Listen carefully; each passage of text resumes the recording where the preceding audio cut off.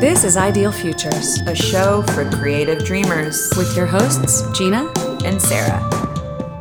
She's ready. Check. Are you It's ready? Working. Oh, I'm ready. Are you ready, Sarah Gottesdiener? I was born ready. I you know? feel like you probably were. So happy Gay Pride Month.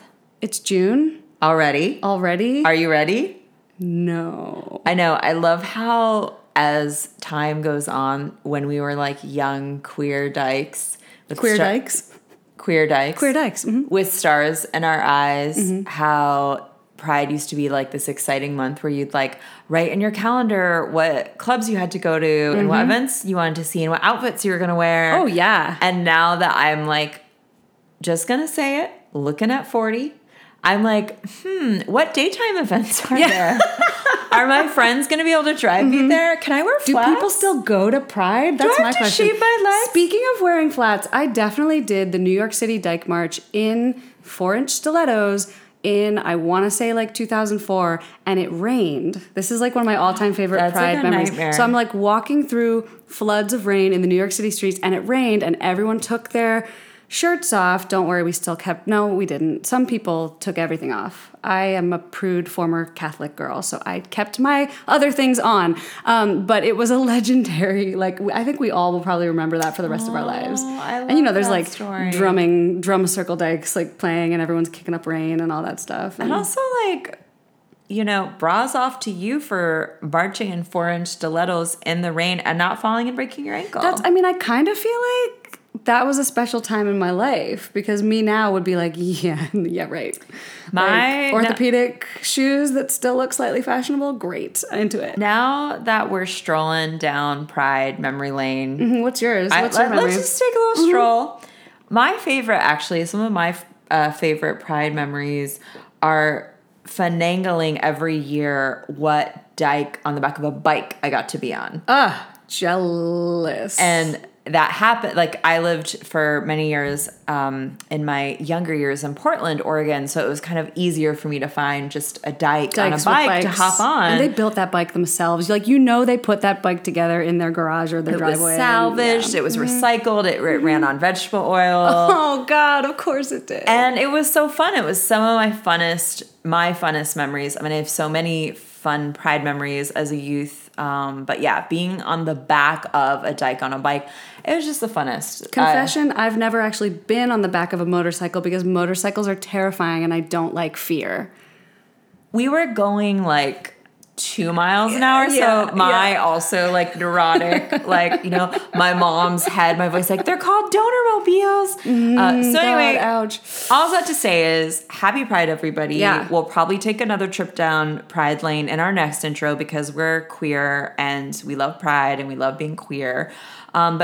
However, our guest on this edition is not queer, but she is a genius. And kind of an awesome ally / badass babe who like is honorary queer. She is the best. So we have the wonderful, incredible, inspiring, and most importantly, hilarious with much star power, Tashi Lee Condelee, who is a comedian, a performer, an actor. She's also an organizer of one of my favorite, actually my only favorite, comedy night in Los Angeles called Blackberry Jam. Oh, yeah. It's incredible. It's an all-diverse lineup. So again, backing up, I know you want this to be a short intro. No, I'm going to make it real fast. It's fine. It's great. Just take a couple breaths. So I admittedly am not a fan of comedy. That is not to say I don't like to laugh. I just don't like going into a comedy club and having the jokes be offensive or cruel, misogynist, racist, transphobic, homophobic, on and on and on, right? Yeah. So I kind of like was like, you know what? I don't even really know if I could step into a comedy night, and enjoy it. However, I will say for all of you listeners out there in radio podcast land, Tashi has created with Blackberry Jam and her co-host Ellington Wells. Mm-hmm. They've created a phenomenal night where you just get to laugh. You don't feel like there's going to be a transphobic or a, homophobic. Well, and it's all POC performers, right? It's all the stand-ups. It's a mix of either. It's basically, just got to say it, everyone but straight white guys. Oh. Except We get in trouble when we say things like that. Sorry for the one straight white guy listening who's like my friend who's or something. Cool and he's down. Who's Yeah, chill. he knows. He well, likes and it. that's the other thing. There are sometimes once in a while straight white guys, but they're like hella cool. Yeah. They've been briefed. They know what's up. Yeah. They know about Me Too. They know what words not to say. They know why that's offensive and harmful and hurtful. So anyway, Blackberry Jam is a rare gem. Tashi's been doing it for quite a while. Tashi in of herself is just a brilliant performer, an incredible electric comedian, an amazing MC, a brilliant, brilliant person who basically needs to get her own talk show. Oh yeah, TV show, comedy anything, special, sitcom. Anything. Her vintage fashion is also off the chain, and I know I'm the jerk who's always talking about how well dressed our guests are, but like it's a thing. She looks amazing. She smells amazing. She performs amazing. She's an incredible person. We are so excited to bring you Tashi Lee Condelee. Let's do it.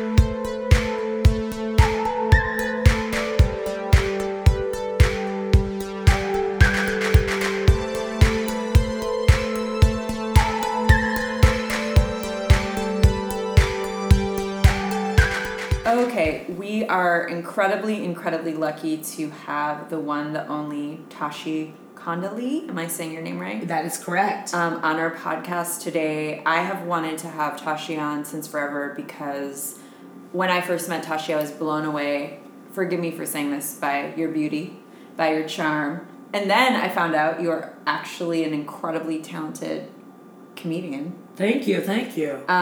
So I'm not gonna talk for you, so maybe you can just talk a little bit about who you are and what you do and why you do it.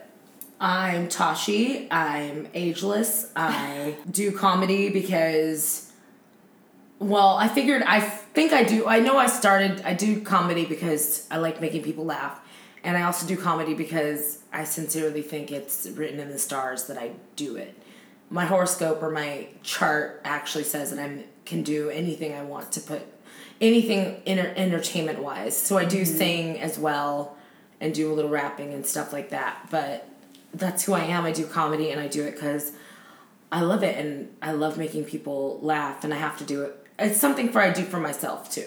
Well, I would like to talk about all of that kind of in a larger picture. When, was it since you were 12? When was it, did you know that you shined on stage? Because you do have this ability that not everyone has to go on a stage and light it up. You almost get energy from being on a stage. I do. I realized that I was funny in the first grade when I made a poop joke because everyone was making fun of me because I was black. But then I made a poop joke and then everyone started laughing. Wait, were you comparing yourself to poop? Yes. I was like, Brown, poop. Poop is hilarious, right, guys? Oh, no. And everyone laughed, and I was like, oh, if they're laughing with you, then they're not laughing at you. And I picked that up at, what, is that, 6 or 7? Precocious. Yeah, I was like, so the part, it's game on. So. And this was in LA? Because you're from LA, right? I'm from Torrance. This was in Torrance. This is when I was, I moved to Torrance in kindergarten. Before that, I was surrounded by all black people, and then I was surrounded by all white people. And I was like, what's the big deal? But then they were like, it's a big deal. And I was like, oh, I guess I have to make you uptight whites laugh now, so. Well, it's hard, right? Yeah. They're like, you're black, that's weird. Your mom left you in the oven too long. You're burnt toast. They went nuts. And then once... Are you kidding me? No, but once one of the kids dropped an N-bomb on my sister, and back in the day, ropes Your used to be real beautiful sister ropes. was a gorgeous baby. No, my other older sister, okay. But she's gorgeous too. Okay, and they they're dropped, all gorgeous. They're all gorgeous, but someone dropped an N-bomb on her on the playground, so she took a rope and beat the crap out of him. And my mom got called to school, and she was like, well. Yep. What were you guys going to do? What were you guys going to do? So Damn. that happened. Wow. That is so... growing up in Torrance was fine once everyone got used to me because then it was just Tashi, but then it got hard when I got to high school and all the kids from Gardena, the black kids got bussed in, and they were like, why is Tashi so weird? She listens to Nirvana and her hair is blue. Like, you're the weirdest black person we ever met. And I was like, what's the problem? I just didn't get it. I was like, we're all different. But isn't Torrance, forgive me, isn't Torrance like just outside of LA? It's just outside, like it's 20 minutes out. Every 10 minutes you go. Yeah, it's like a whole different.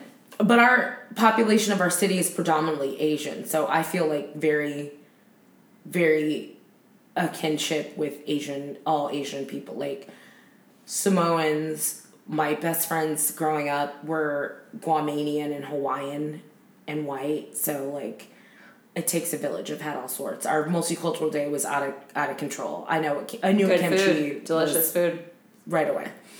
So then you moved to LA. Yes, I'm assuming in your late 20s, teens, early 20s. In my 20s, I moved to Los Angeles. I lived alone in Torrance and had a depressed spell for a while, and then I lived and worked odd jobs, and then I got like a really high paying job. And then I could finally afford to go to Second City. Okay. So what I did was I went to Canada on vacation and did a quick class over a week. And then I came back from Canada and finished this whole Second City program for years and did musical improv as well. So like comedy in you or your relationship with comedy, was it always like a little seed inside of you? Would you like, make jokes to yourself with your dolls, or like, because you were living your life, but like you always knew you were hilarious. Knew I was going to be a comedian, and many people have this comedian, Chris Garcia, pushed me to do comedy. My other friend, Lauren, I figured her last name, put me on my first comedy show, and other people were like, you've got to do comedy. But so you had a lot of support. I had a lot of support, but it took me a long time to get on stage and do it consistently and not stop, because it's such a hard game to play. What was it that made you like commit finally, like to do? Because I know you personally a little bit, and it seems like every week you're going to an open mic. You're active. You're actively doing it. Is that because the nature of comedy requires the comedian to actively do it, or is it because you feel like you're making up for lost time, or what do you think that? I guess I'm not making up for lost time, but I'm just like, I'm doing it. I'm funny. I have momentum. So why stop now? And before, you don't build momentum. And a lot of comedians tell stories about how they do it for like 6 months, and then they take a 3-month break, and then they're back 6 months, and then take this month off or whatever. But I did that too, but I just started doing it consistently once people started booking me on shows, and I realized that I was funny. And it's that thing where you're talking and the audience is laughing, and you don't know. You're funny, and you've written these jokes, but you're still kind of in awe at the fact that it's happening. You're like, oh, like, really? Right. You're like, they're still laughing? You guys are still laughing at this? You're like, okay. And same with like, I knock on wood.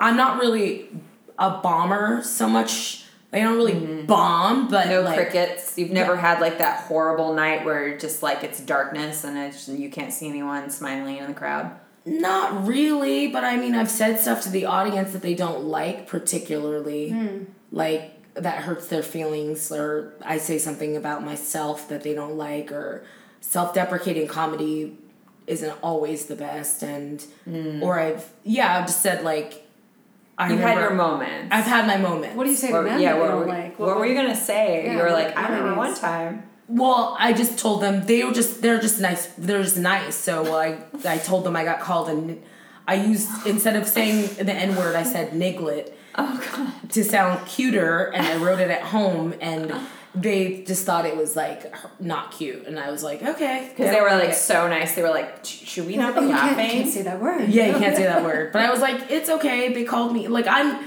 like, when I say I got called all these names, it's like, that's not a lot of people's problem in life. And I will say this: if they identify as victims, you can be victimized, but you do not have to be a victim. So I've been victimized in my past, but I am not burnt toast. I am not. Yeah. I know that that's not who I am. So if you're listening out there, you're not what other people call you, who you think you is, okay? Okay, but like just to tangent off that, how old were you when that sunk in?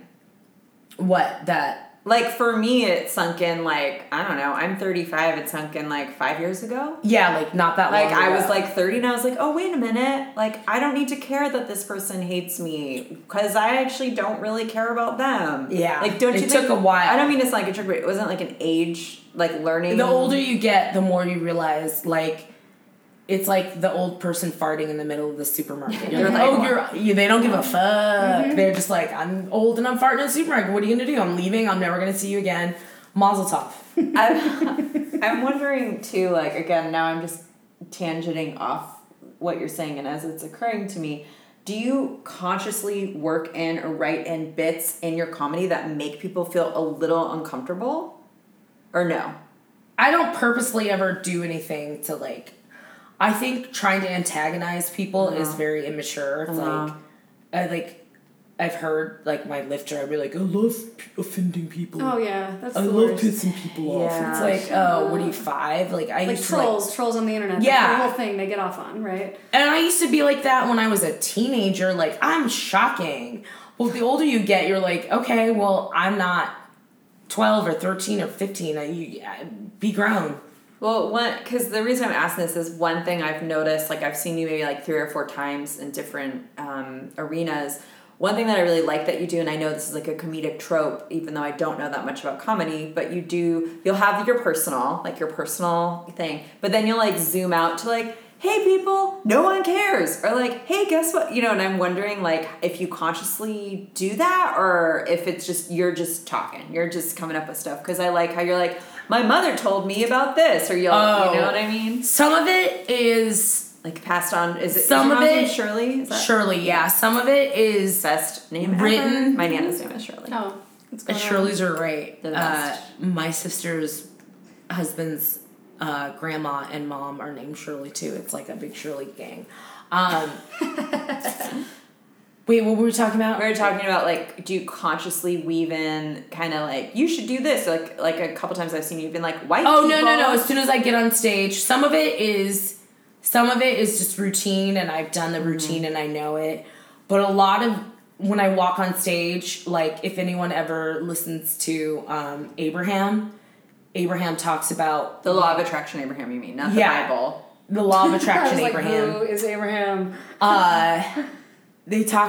She talks about when you get on stage and you're living in spirit and you're living in the moment and you get out there and like whatever divine force works throughout you comes through. Mm-hmm. So when I get on stage, sometimes I'll go on a 5-minute tangent that I was not planning on. That just like comes in. That just comes through me, and I don't question it. I don't think about it.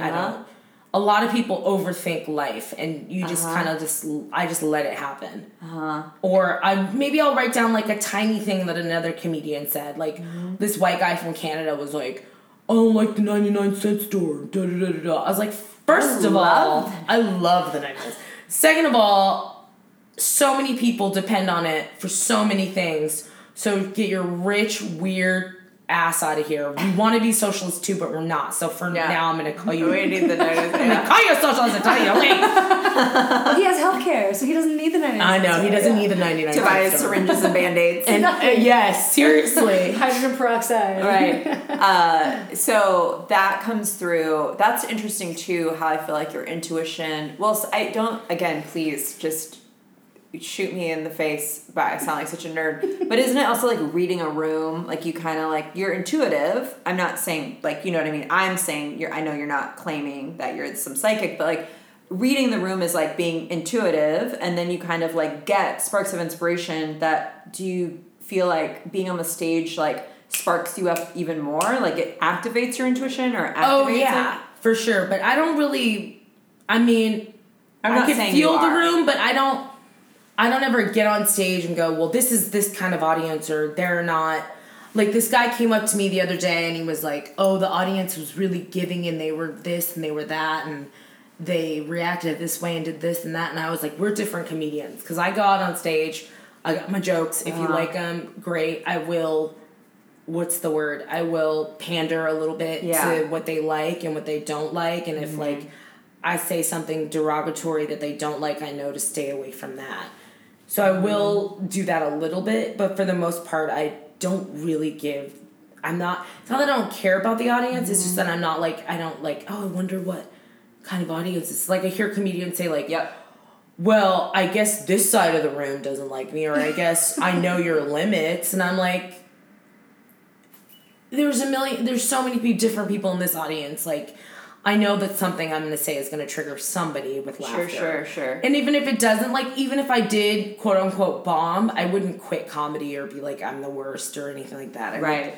But you also know inside of yourself that you're hilarious. Like, you have that knowing. I know that I'm funny, but I don't. I was telling my friend today, my friend who's a comedian came over, and we were talking about how when you're just deadpan and everyone else around you is laughing, and you're like, what's so funny? And you're like, oh, me? Okay. Yeah. All right, I guess so.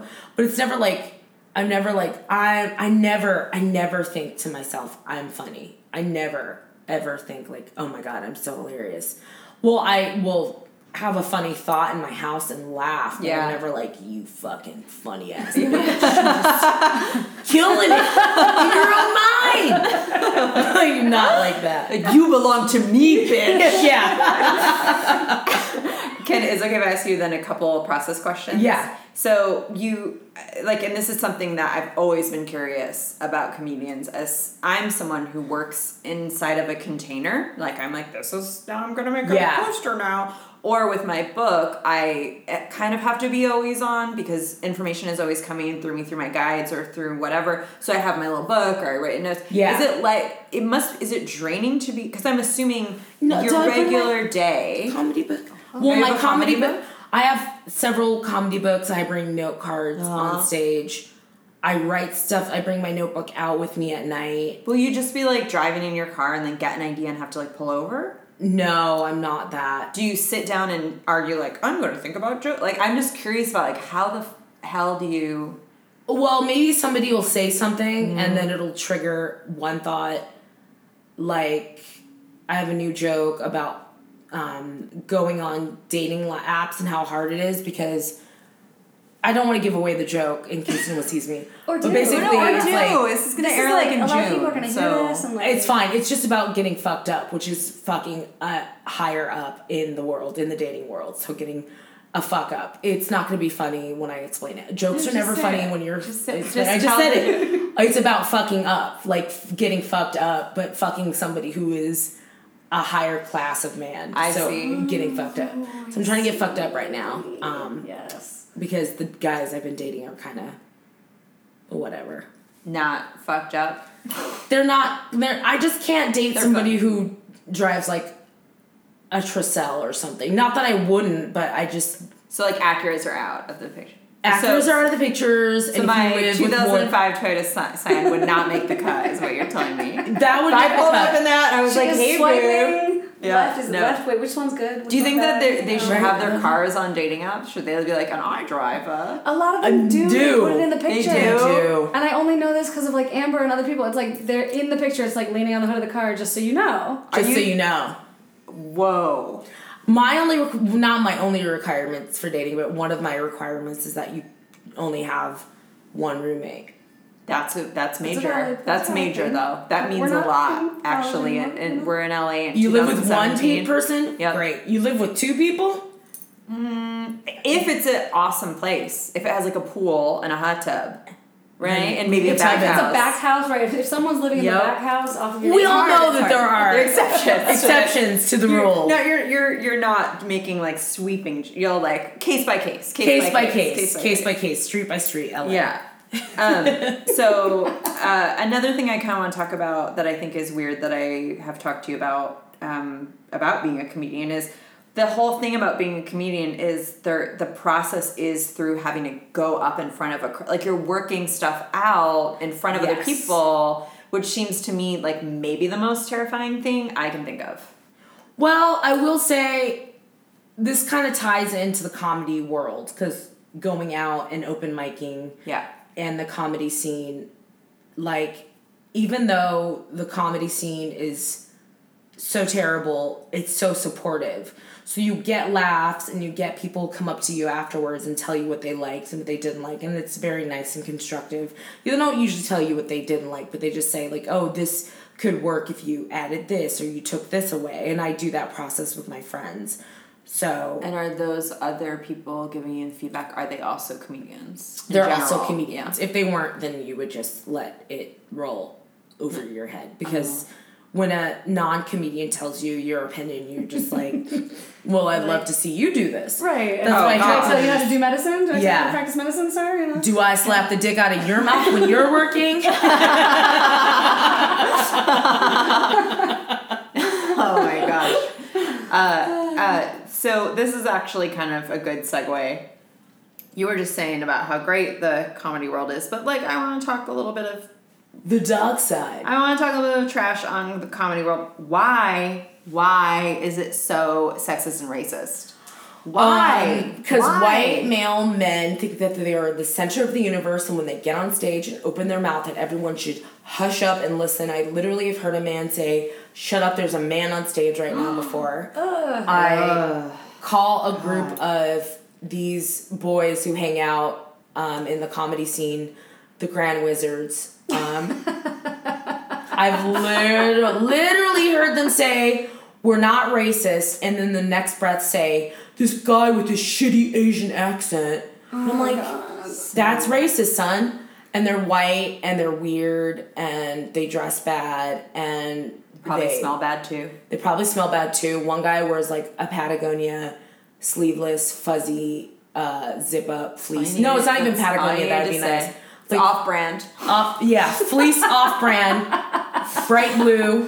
Sometimes he wears orange shirts. Someone is like reverse Google image searching this guy right now. Right. They're like off-brand Patagonia and fleece or zip-up. You guys can message me off and find offline and find out who these dudes are. Because, I mean, I am all about love and light, but I would definitely want to slash their tires. You're like, what is the game? Fuck, marry, slash tires. That's the new. They just say, I don't know. I think that I know why people are racist. It's because people desperately want in on the black experience. They want to talk about it. They want to be about it. We're bright, shiny, rappers, dancers, athletes. We're amazing. So people want to get on stage and talk about black people.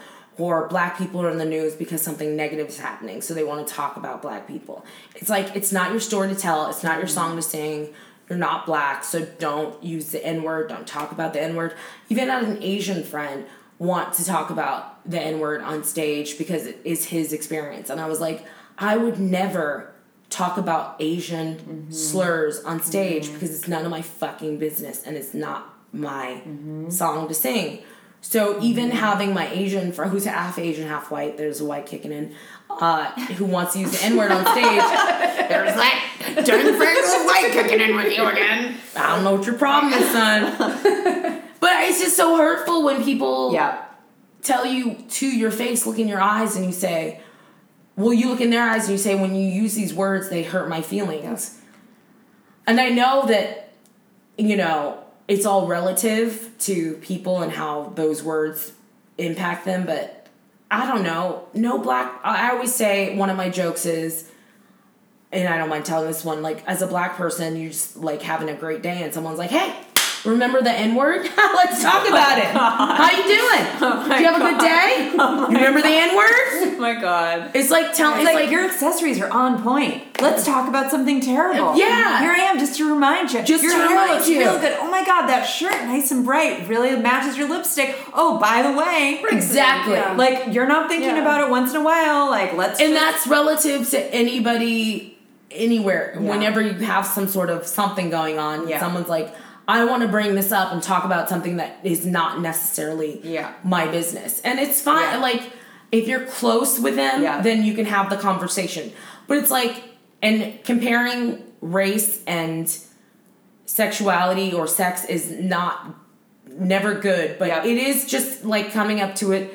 Like, if you want to go up to a transgender person and ask them questions, you probably shouldn't unless you're their friends. Well, there's also like this thing, it's called Google. That's what I always say. Number I was one, just gonna say that. There's this thing called Google. Like, sometimes I talk to my partner about messages I get that are a little bit just, and he's like, you should write them back with a link to google.com. Like, just be like... Well, there's Let Me Google That For You. Oh, is that? You can go to Let Me Google That For You and send people, I think it's like a GIF or something that says, Let Me Google That For You. Yeah, it's called Google. We have Siri. Like, we live, again, we're living in unless you're driving a trip south, you can access the interwebs and find out things. So I think that a lot of people are racist and homophobic, and the homophobia thing is weird to me, but that's because I've been watching a lot of 80s television, and I think it's because the way in 90s and just old TV in general. And I was watching Teen Wolf the other day, and he's like, Styles, I have something to tell you. And he's like, what? Are you fucking fag? And I was like, oh, people have been trained since forever to think that gay is bad and wrong and weird. So I think that's also why you have it. It's just been taught. It's like a scary thing. I also just like wonder what it is about the umbrella of comedy that like, you know, that makes it okay in a different way that like, of course, like the media, like mainstream Hollywood media is like the worst. You know what I mean? Like Girlfriends or whatever the like major blockbusters are just, or what was the Hangover? Like just like the worst, you know? I just wonder, I mean, maybe it's just, again, and I don't know enough, like maybe it's just the people who are running the business, like themselves, who are like, yeah, that's fine. Or like, for sure. You know, well, but because that's what, I mean, it's the whole punching up versus punching down argument, and it's all about like who's in the club and who's out of the club. And so I think it's like that huge lack of imagination, right, that comes from like people who just want to make fun of people that are different because it's just like bullying. And it's so that's what they got laughs for when they were kids. Oh, exactly. And so that's easy. And that's, you're nailing it right there, which is that's the like the lazy way to write. It's lazy. And if that's what all your jokes are, then like you're drawing from a really old playbook that's kind of actually being rewritten now. It's kind of like when people tell jokes that like, oh, my friend, this happened to my friend, and I'm like, I just get upset. I'm like, your life is not actually even interesting enough for you to be a comedian. Like totally. The weird, I have to leave half of the weird shit that happens to me out. Like, just like I had I had a conversation with a Lyft driver who was like, people choose to be gay. And I was like, oh my God, what year is it? Yeah. Mm-hmm. And so, well, that's the worst, like being the Lyft driver trap story. It's like, you're like, I'm trapped. What do I do? This person is driving me somewhere. Could kill me. Yeah, do I get it? This happens to me all the time. I'm like, do I get into a philosophical conversation? Or do I speak the truth? Mm-hmm. Or do I It was hard because I was like, I understand what you're saying. I was like, yes, women are more sexually fluid. He didn't use big words like that, but I was like, women are more sexually fluid than men a lot of the time. So yeah, you're gonna see, because he was a 9th grade teacher, so he had a student that was dating a girl and had been dating boys the week before, and it just really confused him. And he was a black man. I'm very upset. I'm kind of obsessed as a comedian and a person in the world with black culture and its relation to homosexuality and transgender, and why there is, I know what the problem is, and it's just that I think a lot of black people just have their own struggles, so they don't have room to care for other people in that way. But I just wish that they would, instead of being like, I don't care, they would just be more empathetic and just try to see people as people and not be like, oh, that's weird, that's nasty. So, because I've interviewed like hundreds, so many black Lyft drivers. It's like my weird, it's my weirdest session. Do you record session. the conversations? Well, one black girl was like, "Oh, it's all a part of a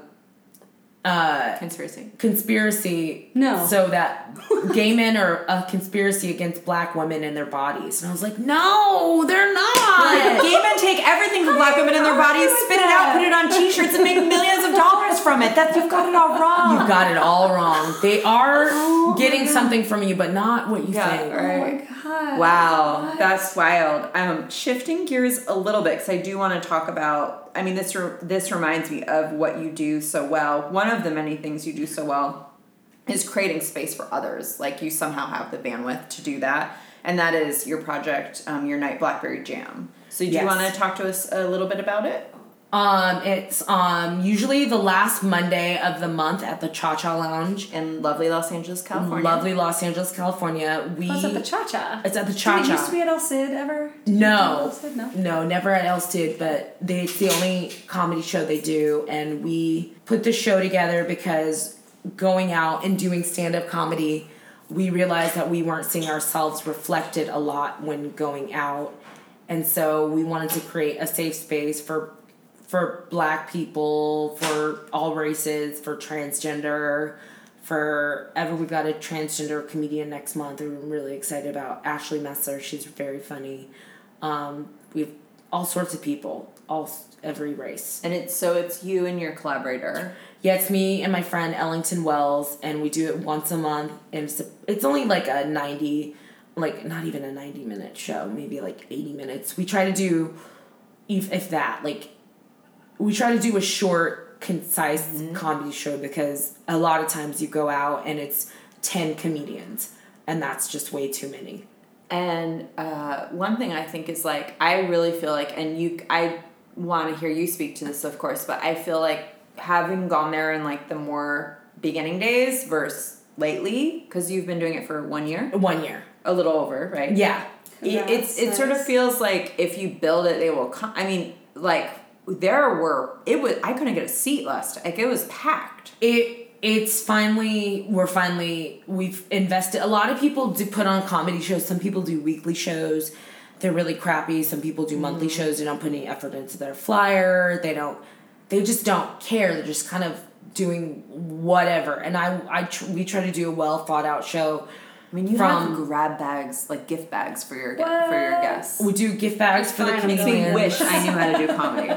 We give out free drinks sometimes. We do all sorts of stuff because we appreciate, because in the comedy world, you don't really get paid a lot. Mm-hmm. So we try to put these gift bags together so that they know that we appreciate them taking their time. That's so cool. Yeah. You get in a car, you get in a lift, you go to the show, you perform, and then you walk out and practicing you get nothing. And material Which, But really quick, back to the process of writing. A lot of people memorize their jokes and are obsessed with memorizing them and tell the same jokes over and over again.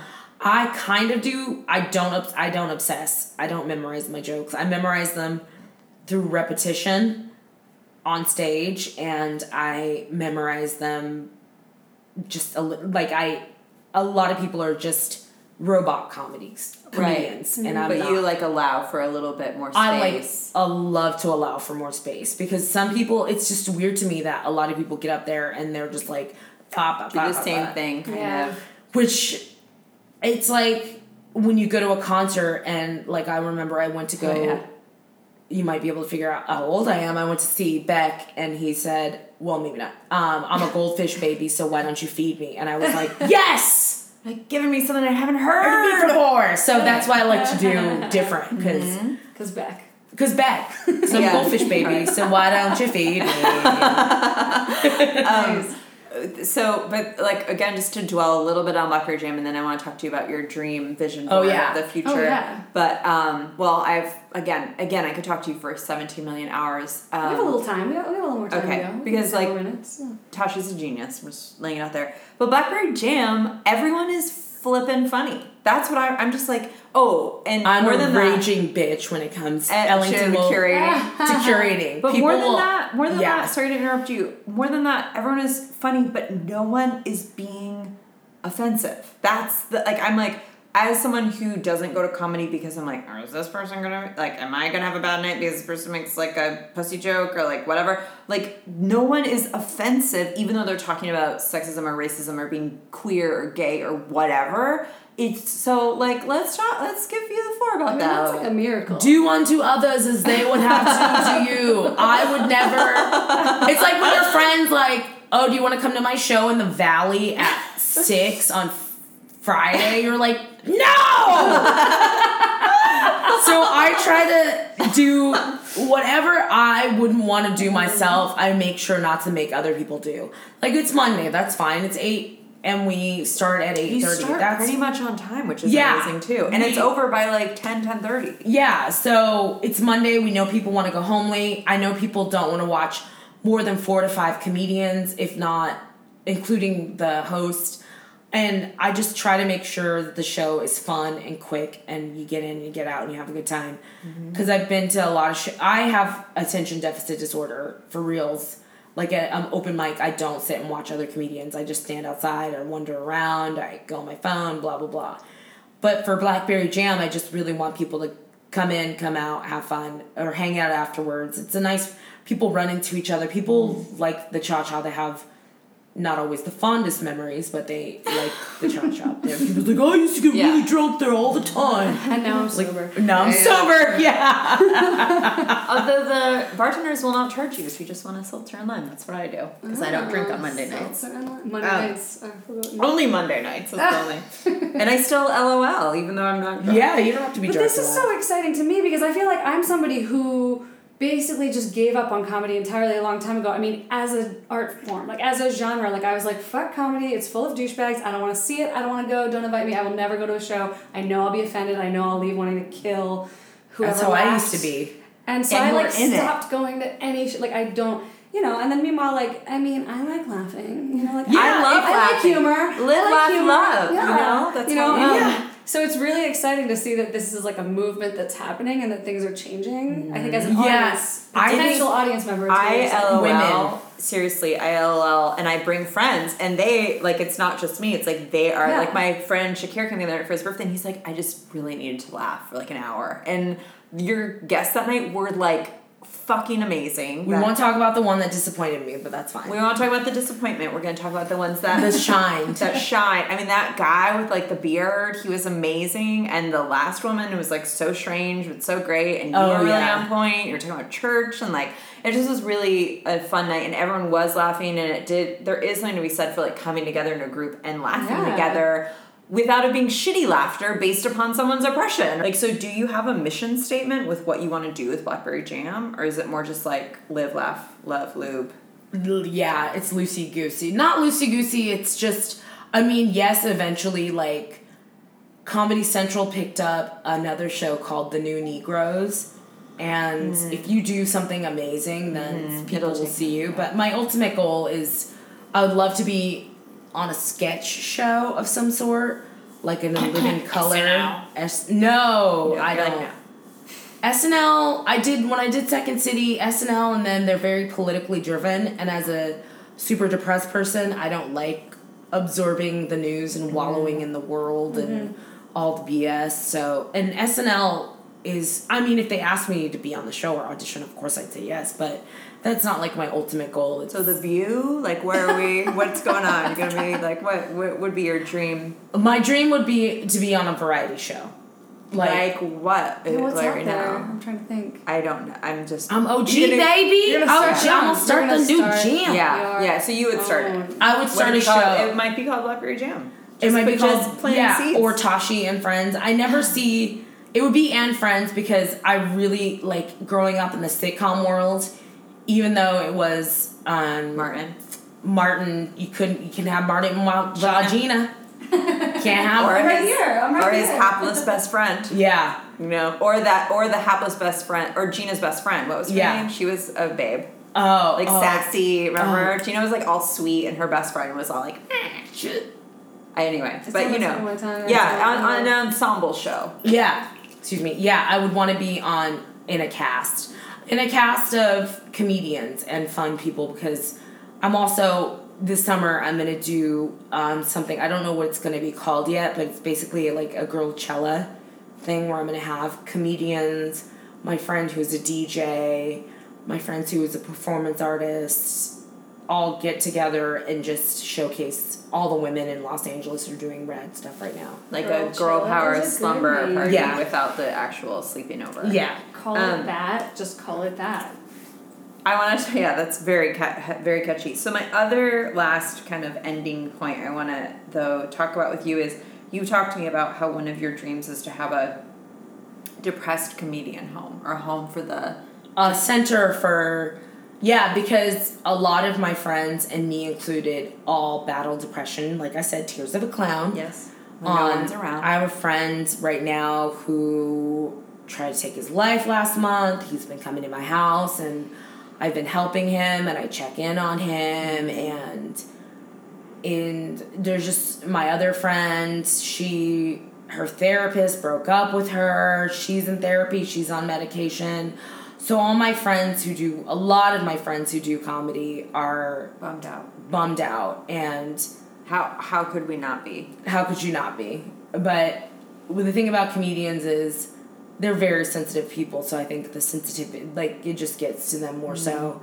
And I don't know what it is about comedians who, like, Drew Carey tried to take his own life, actually. Yeah. I'm thinking of Robin Williams and... Yeah. So many comedians. So it's such a big problem that I want to address it one day.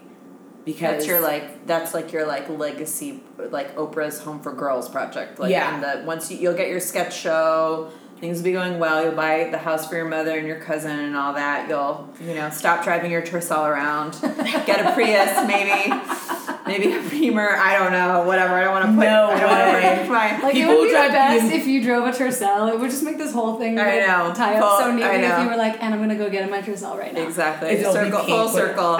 Or like my friend. No, you'll get a scooter, right? Oh my God. Tashi was like, I really want to date this guy. He's so cute, but I can't because... Yeah.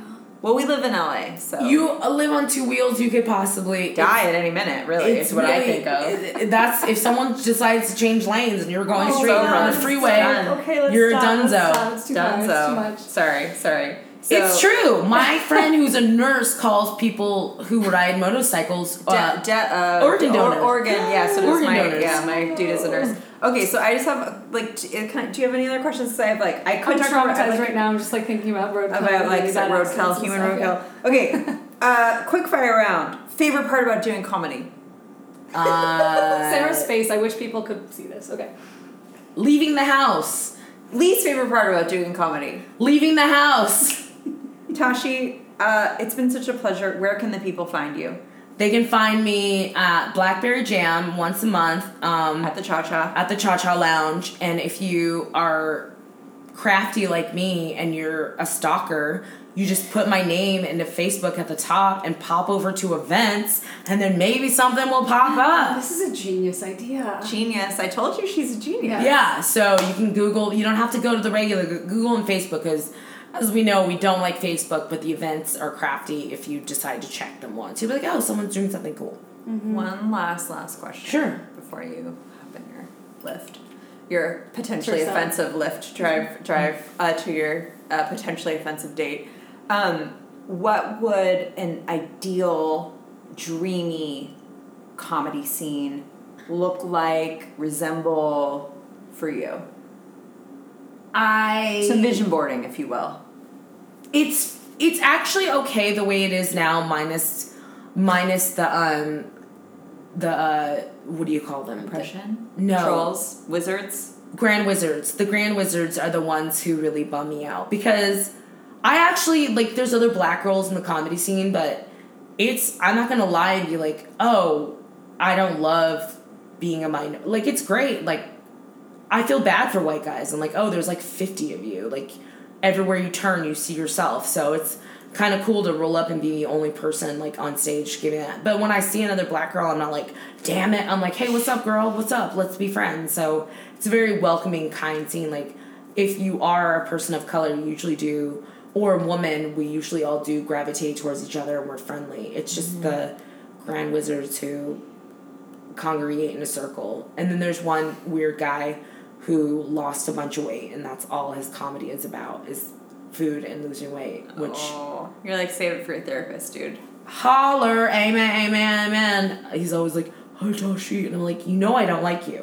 And that's a big deal. Because I am nice to everyone. I'm nice to everyone. But he gave me this sexy creep vibe one time. And after that, I was like, never again. Sorry, dude. Sorry. I can't make eye contact with you for Plus, too long. every conversation is about food. And I'm like... You're making me hungry. I know!